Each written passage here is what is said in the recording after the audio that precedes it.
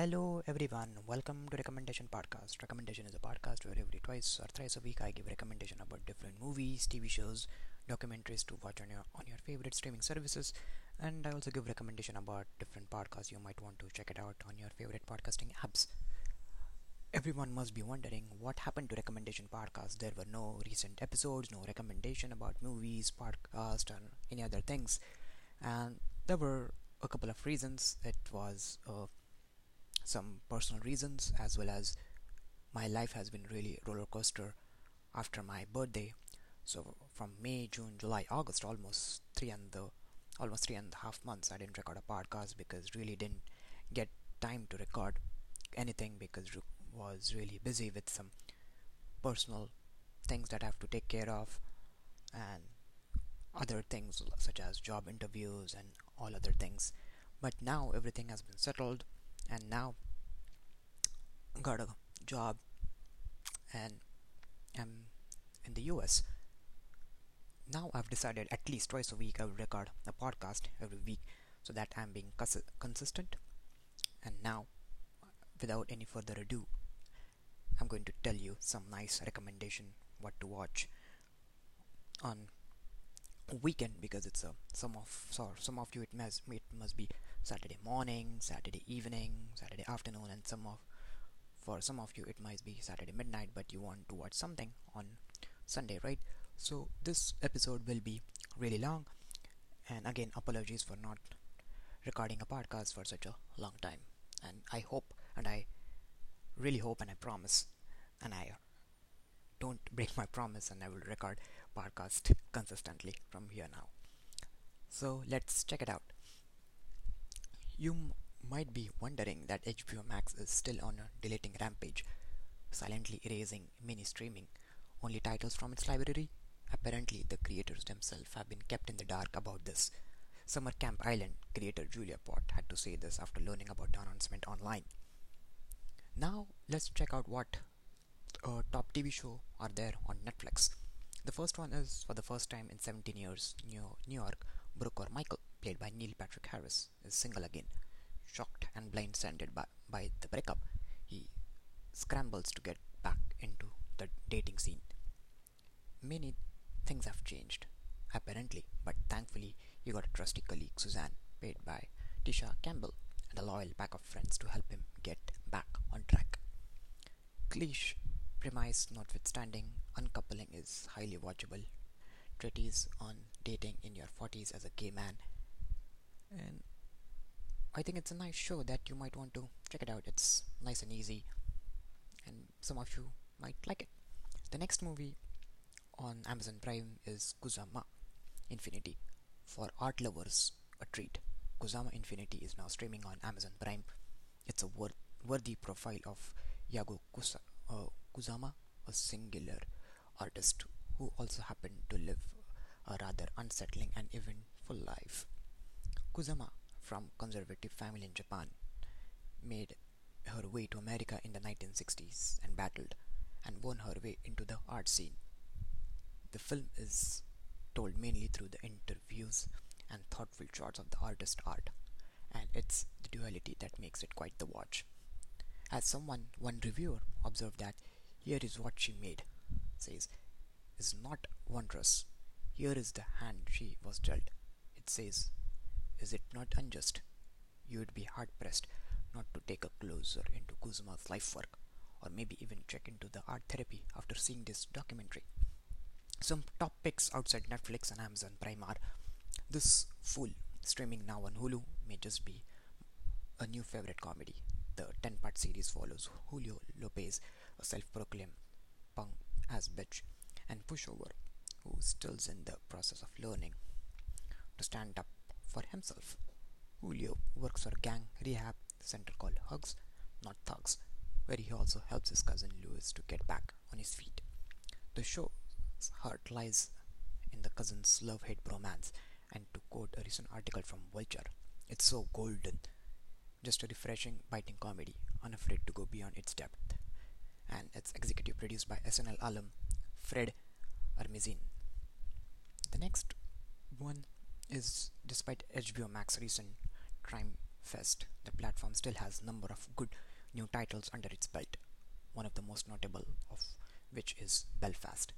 The film is heartwarming coming of age, loosely based on writer-director Kenneth Branagh's upbringing in Belfast, Northern Ireland. The film won this year's Oscar for Best Original Screenplay. And new titles worth your time are, on Netflix, there is absolutely nothing to check it out, but Amazon Prime subscribers rejoice. Recent arrivals on the platform include the charming musical romance Once, the offbeat dramedy Lucky, the underrated fantasy series Good Omens. Also new on the platform is the Amazon original News of Kidnapping and the Korean series Stranger. Just wanted to let you know, guys, on August 27th, the brilliant murder mystery film Wind River, starring Jeremy Renner and Elizabeth Olsen, will be leaving Netflix, and there are no notable titles that are leaving Amazon Prime soon. That's some of the things that I want you to check it out, but there are some of the other updates that I would like to give you. Hulu announced this week that Rami will return for his third season, starting on September 30th. And the next thing I want to check it out is Sprung. I was looking online, and this is a warm and funny comedy, has both sincere convictions about society and a hearty appetite for happy absurdity, physical gangs, and so dumb it's brilliant antics. Sprung was created by Greg Garcia, and his previous shows My Name is Earl and Rising Hope are the clear models here. Garrett Dillahunt stars as Jack, who gets out of prison early because of COVID. He and his affiliated ramshackle goofballs, including Dillahunt's Rising Hope co-star Martha Plimpton, decide to Robin Hood their way through the early days of pandemic, stealing from the toilet paper rich if you want to spend time in the world of gummy worm cobblers. Check it out, Sprung on Freevee. The next one I want you to check it out is Banana Land. I looked up online, and this is now on ESPN Plus and also airs on Friday at 9 p.m. on ESPN2. The Savannah Bananas are a stunt team that plays its own version of baseball called Banana Ball, where more wild and crazy, more like pro wrestling, more summer camp than spring training. This 5-part series about the team's founder, coaches, and players is a ton of fun. The show moves between tryouts and front office going on, and everyone has what if we moved to vacation vibe. If you ever wished for a season of Hard Knocks that focused on Harlem Globetrotters, or you're looking for ideas on how to spice up a softball league, watch Banana Land. The next one I want you to watch is Bad Sisters on Apple TV Plus. On one hand, yes, Bad Sister is a murder show about a family whose members all have a good reason to kill the handsome monster married to one of the sisters. On the other, it's a show co-created by Sharon Horgan and adapted from Flemish series created by Melin Saragonzin, so-called That Britchy Rich Boohoo Opera. It's a textured relationships story, a vivid sibling tale with real emotional friction, where the dessert course at very dinner party is some kind of fight. The show is viciously perceptive, with both a sense of humor and a real dark streak. 2 episodes arrive Friday and the next 8 weekly after that. The new available movies for you guys are Look Both Ways. It's available on Netflix. Never mind that Look Both Ways seems to pose that for women, children rating and a career are in a relative opposition. When Natalie comes to fork in the road, the movie hardly lets her look both ways. It bulldozes her down one path and then the other. Then Orphan First Kill. This is available on Paramount Plus only, looking like it was shot on a cheap video format. It lacks the original scares and suety, apart from an early escape set piece designed to resemble a flute take, with the sheer derangety of its plot and bizarre casting gamut make it more interesting than the standard straight to streaming slog.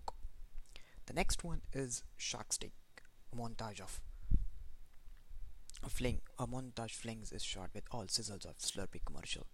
These scenes are too humorless for satire and too artificial to support the film's eventual deluded attempt to shift into somewhat sincere coming age of tale. Then the last two which I'm going to recommend are Spin Me Around. Jeff Biana and Alison Brie, the co-writers of the script, successfully merged their subversion of Eat, Pray, Love with an update on the sexual harassment screwball comedy that cycled out of a favor shortly after Melanie Griffith struck it to those financial district suits. Then the next one is Vengeance. While earnest, thoughtful, and quite funny in spots, demonstrate just how difficult it can be to turn political polarization and culture war hostility into credible narrative. Its efforts shouldn't be dismissed, even though it's ultimately too clever for its own good and maybe not as smart as it thinks it is. And that's it for it today, guys. And also, one of the movies that is available on Netflix is Learn to Swim, that you might want to check it out. I haven't watched this movie, but you might want to check it out and see how it is and let me know.